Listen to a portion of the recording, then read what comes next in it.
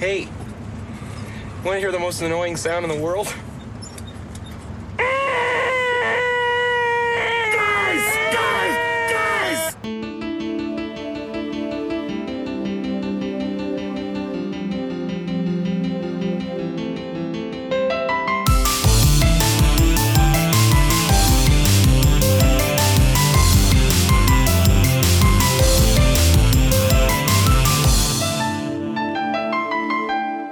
Hello and welcome to Narratively Speaking, the podcast that explores the power of story in all its forms, its role in society, and how it helps to shape the ideas we think we believe in.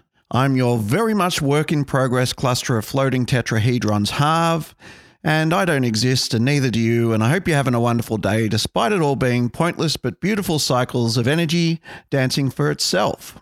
But I got to tell you, it's pretty hard to look out the window today and not feel a sense of hope. It is a beautiful day here in sunny Melbourne. Winter is gone, summer is just starting, the trees are swaying lightly in the breeze.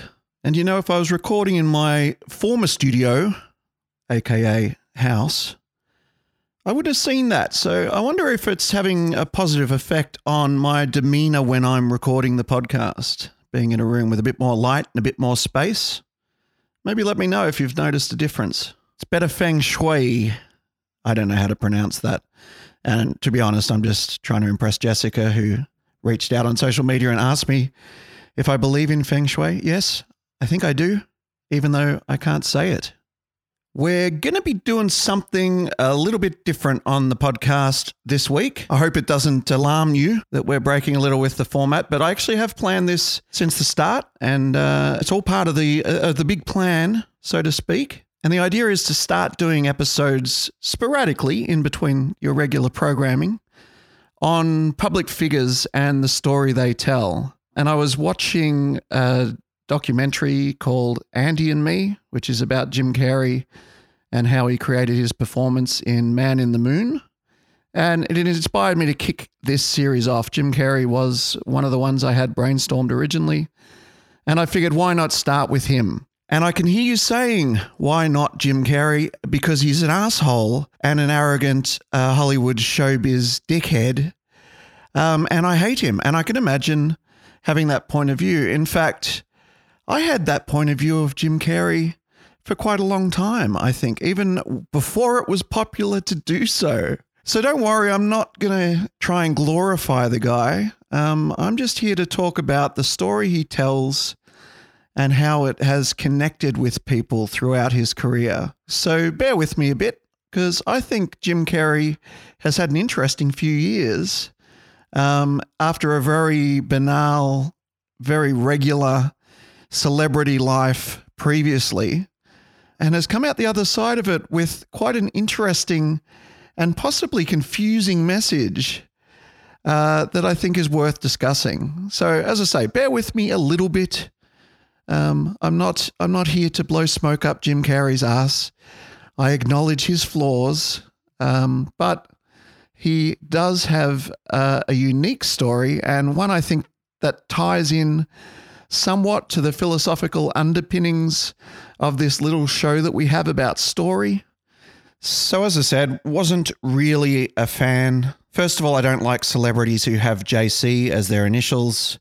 It's a little bit too Jesus Christy for me. But there seems to be quite a lot of them. You got to wonder if they're using, made up names and they want to kind of link themselves to Christ a little bit. And in Jim Carrey's case, I would not be surprised. But yeah, I wasn't a fan of his comedy early on. I didn't really connect with Ace Ventura or The Mask. His over-the-top acting style just kind of rubbed me the wrong way, I got to say. Too zany Jim Carrey. And to be honest, Jim Carrey always seemed to snap up the women that I had boyhood crushes on. Back when I used to watch Picket Fences, I had this massive crush on Lauren Holly, and boom, what does Carrey do? Marries her. I think they were married. And then in my slightly older years, when I discovered Playboy magazine, had a bit of a thing for Jenny McCarthy. And what does he do? Boom, snaps her right up, marries her too. Has kids with her for God's sake, which proves that they had sex. She should have been saving herself for me. And then later on, he had this thing for a little lady who lights up the silver screen called Emma Stone, who I must say after watching Superbad, I had a bit of a thing for too. So, he wasn't successful there because he did it in a really creepy way. But even so, he's had a crack at her, and I don't think it's a coincidence. I really don't. He's obviously monitoring my social media, even though social media didn't exist back when I had a crush on Lauren Holly, and he's going after the girls that I want. And I take offense to that. If you're listening to Jim Carrey, just cut it out, all right? That's enough. You can have Emma Stone, but you can't have the next one. I'm not even going to tell you who it is. She's definitely not Korean. So don't even start watching Korean movies because you won't find her there. But yeah, Dumb and Dumber was pretty good. But really, the best thing about Dumb and Dumber and the heart of the movie was Jeff Daniels, wasn't it? It wasn't Jim Carrey. He was just comic relief. Now, Cable Guy was a great movie, but it really just used Jim Carrey effectively. It was a good match for his overacting style, but it didn't really curb it. It just made it a little more palatable. And then I saw Liar Liar, and yeah, there was a little bit of humanity poking out from underneath the zany facade. And I had a bit of hope for Jim Carrey at that point. I did like Liar Liar. And then you got Truman Show. Now, that's an amazing movie. Fantastic allegorical film. But again, it was really just using JC, as I like to call him, in an effective manner. It didn't really show his acting chops. It's easy enough to put a guy out in a boat and throw water at him and say he's acting, but in reality, everyone drowns in that situation. So I don't think it really proved that he was anything more than just a wacky comedian. But then came Eternal Sunshine of the Spotless Mind, and for me, that changed my opinion of him. I don't think there's really even a single joke in there. I mean, it's got a few comedic elements, but he doesn't overplay them. He doesn't overact. And you can really connect with him in that movie. You can relate to him. And I think that was when I realized, okay, there's more to Jim Carrey than just, fart jokes and slapping himself in the face with a wet fish. The boy can act. And I had some respect for him at that point.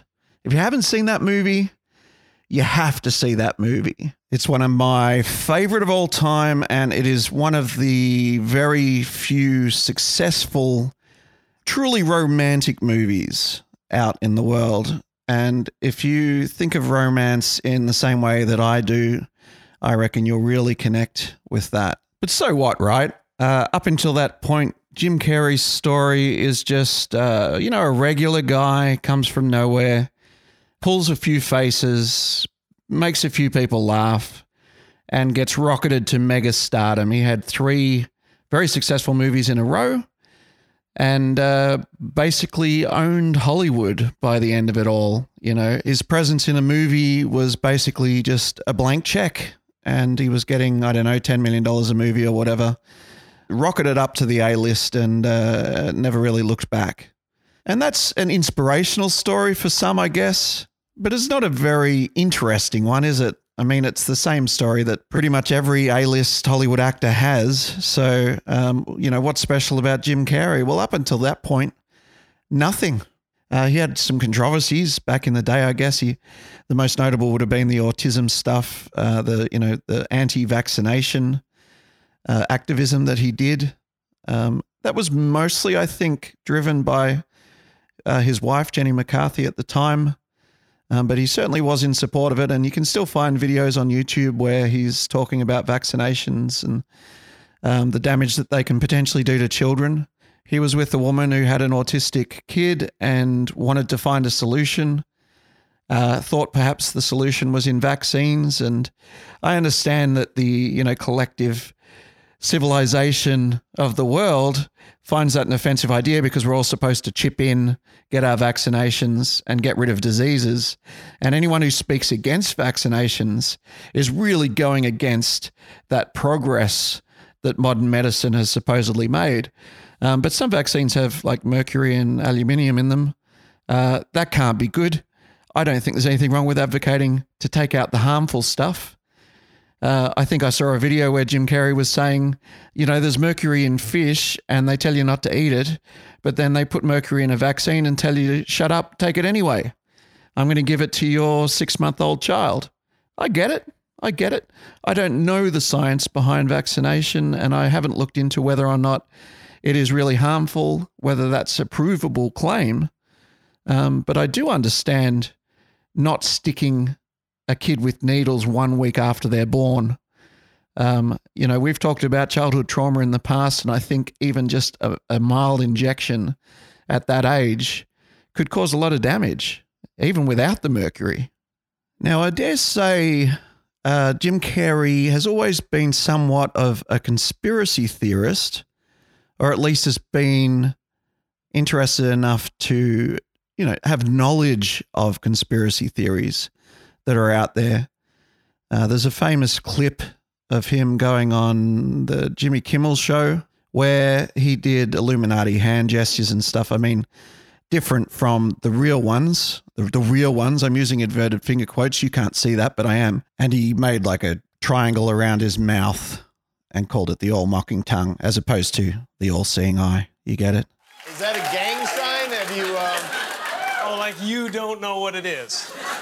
You don't know what that is. I have no idea. You don't know. Jimmy Fallon doesn't know. David Letterman doesn't know. We don't know. All the comics and show business don't know what this is. Right? Yeah. What is it? Come on, Jimmy. Seriously, the time is up. People are hip to this kind of stuff. I'm here tonight to blow the lid off it, to be the whistleblower. I'm sick and tired of the secrets and the lies. It is the secret symbol of the Illuminati, and you're a part of it, and it is the all-mocking tongue. Oh, I like it. The conspiracy theorists took that as a nod to them and claimed that he was just masking the truth in humor. Either way, he knows what conspiracy theorists are thinking about. And of course, the anti-vaccination stuff is born in conspiracy theory as well to some extent. So I don't find it far-fetched that Jim Carrey has gone down a similar path to a truther or a conspiracy theorist. I think he's gone down an esoteric path at some point. And it's been a gradual thing. You see hints of it all through his career in interviews and so on as he's going through. But it was never more pronounced than in the marketing of Man on the Moon. I was only there for a couple of days myself, but of course Andy was there, and Tony Clifton was there, and so I don't really know a lot about Milos Forman. So Jim Carrey started claiming he'd used the method acting technique and he'd become Andy Kaufman. He even went as far as to say Andy Kaufman, his spirit had inhabited his body, which A, is pretty pretentious, and B, is kind of disingenuous to use the spirit of a dead person to market a movie. It was all pretty kind of tasteless, I think, but still kind of interesting. Got me to watch the movie. I guess it worked. The message that Jim Carrey gave a good performance certainly came across, despite probably dishonoring the dead in the process. And I think it was just maybe a manifestation of Jim Carrey's quest to become respected as a real actor. So he went into this kind of method acting thing on Man on the Moon, and he became Andy Kaufman. And not just that, he became Andy Kaufman becoming Tony Clifton or whatever other characters Andy Kaufman did. So he was an actor playing characters.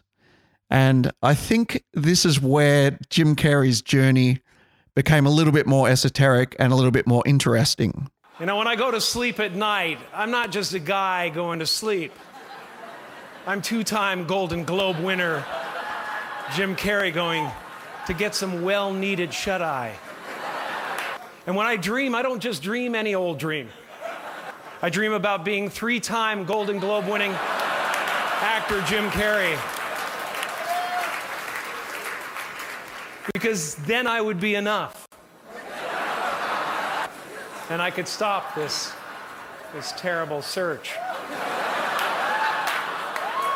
for what I know ultimately won't fulfill me. Well, if nothing else, it kind of backs up the conspiracy theory argument that Jim Carrey is masking truth in humor, because that definitely seems to reflect exactly how he was actually feeling at the time when he made that speech. And he's taken the piss out of the Golden Globes there and really shining a light on how meaningless the whole thing is, and getting them to laugh along with him, which is pretty masterful. I think you got to respect that at least a little bit. And then you have Jim Carrey's possibly most famous flip out, if you will, which started the entire internet speculating that perhaps the man had gone completely crazy. I've covered a lot of fashion weeks. This is the first time I've run into Jim Carrey. Wait, tell me, is it true you're wandering the streets? You need a date to the party? What's up? No. I'm doing just fine. I just, there's no meaning to any of this. So I wanted to find the most meaningless thing that I could come to and join, and here I am. They're celebrating. You got to admit it's completely meaningless. Well, they say they're celebrating icons inside. Celebrating Do you believe icons. in icons? Boy, that is just the absolute lowest aiming, possibility that we could come up with. It's like icons. Do you believe in icons? I don't believe in personalities. I don't believe that you exist, but there is a wonderful fragrance in the air. You don't believe certain icons have the power to make change, to think differently, to be bold, to inspire others? Artistry? You're one of them. On the good foot. Ha! Yeah. You shut it down now. Yeah, no, I don't believe in icons. I don't believe in personalities. I believe that peace lies beyond personality, beyond invention and disguise, beyond the red S that you wear on your chest that makes bullets bounce off. I believe that it's deeper than that. I believe we're a field of energy dancing for itself. And I don't care. But Jim, you got really dressed up for the occasion. You look good. No, I didn't that an get dressed accident? up. I didn't get dressed up. Who did? There is no me. There's no you. No. We're not here. This is a dream? There's just things happening. And there are clusters of tetrahedrons moving around together. Okay. Yes. So what's happening in our world right now? Because there is a lot of news that actually is relevant that's not that Here's uplifting. the thing. It's not our world. None That's of this the is key. real? Nope. So you're just passing We don't through. matter. We don't matter. Oh, wow. There's the good news. Okay. And there it is. Jim Carrey losing his mind, apparently. But is he really, or is he trying to express something real there? And doesn't what he's saying sound a little familiar to those of you who might be regular listeners of this little program we have here? The part where he says we're just fields of energy dancing for itself. Doesn't that kind of reflect that Illuminati religion that I keep hearing about and thinking about?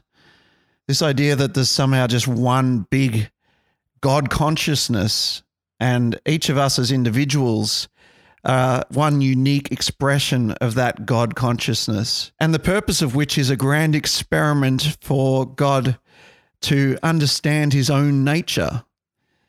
Is that what Jim Carrey's talking about when he says we're all just fields of energy dancing for itself? Maybe it is. It's really hard to know. He doesn't really elaborate much on what he's talking about. And, he chucks in the clusters of tetrahedrons there, which I don't know what that's a reference to. If anyone listening knows what the tetrahedron stuff is all about, I'd be really interested to find out and look into that too. I don't want to do a part 2 on Jim Carrey, but I could do an entire episode on tetrahedrons if you like. But I guess the point is, I don't think this is an expression of someone going crazy. I think it's an expression of someone who's going through a process of thought. And isn't that what we're doing here? Going through a train of thought?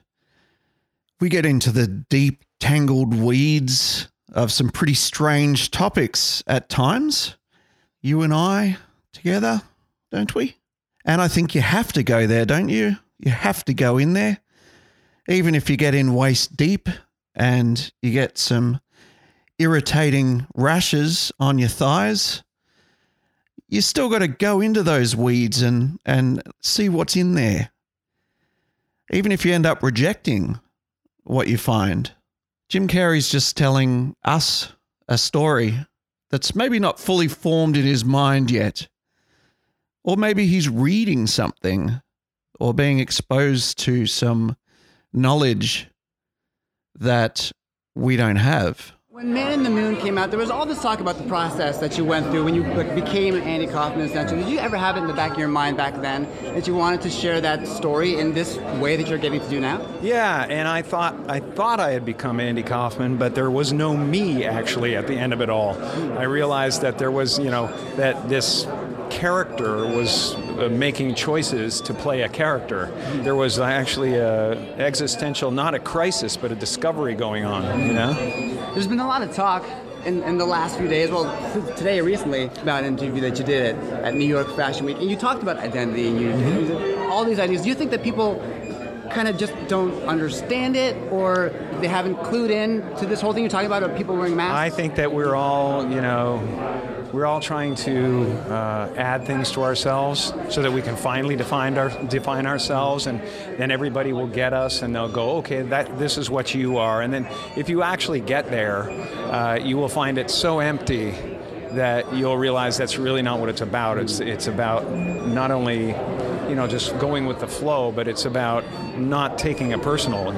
It's like the difference between a house and my house is a world of difference, and it's the my that's the problem. So you can do all this without the my involved. You can do it in a way that it's not.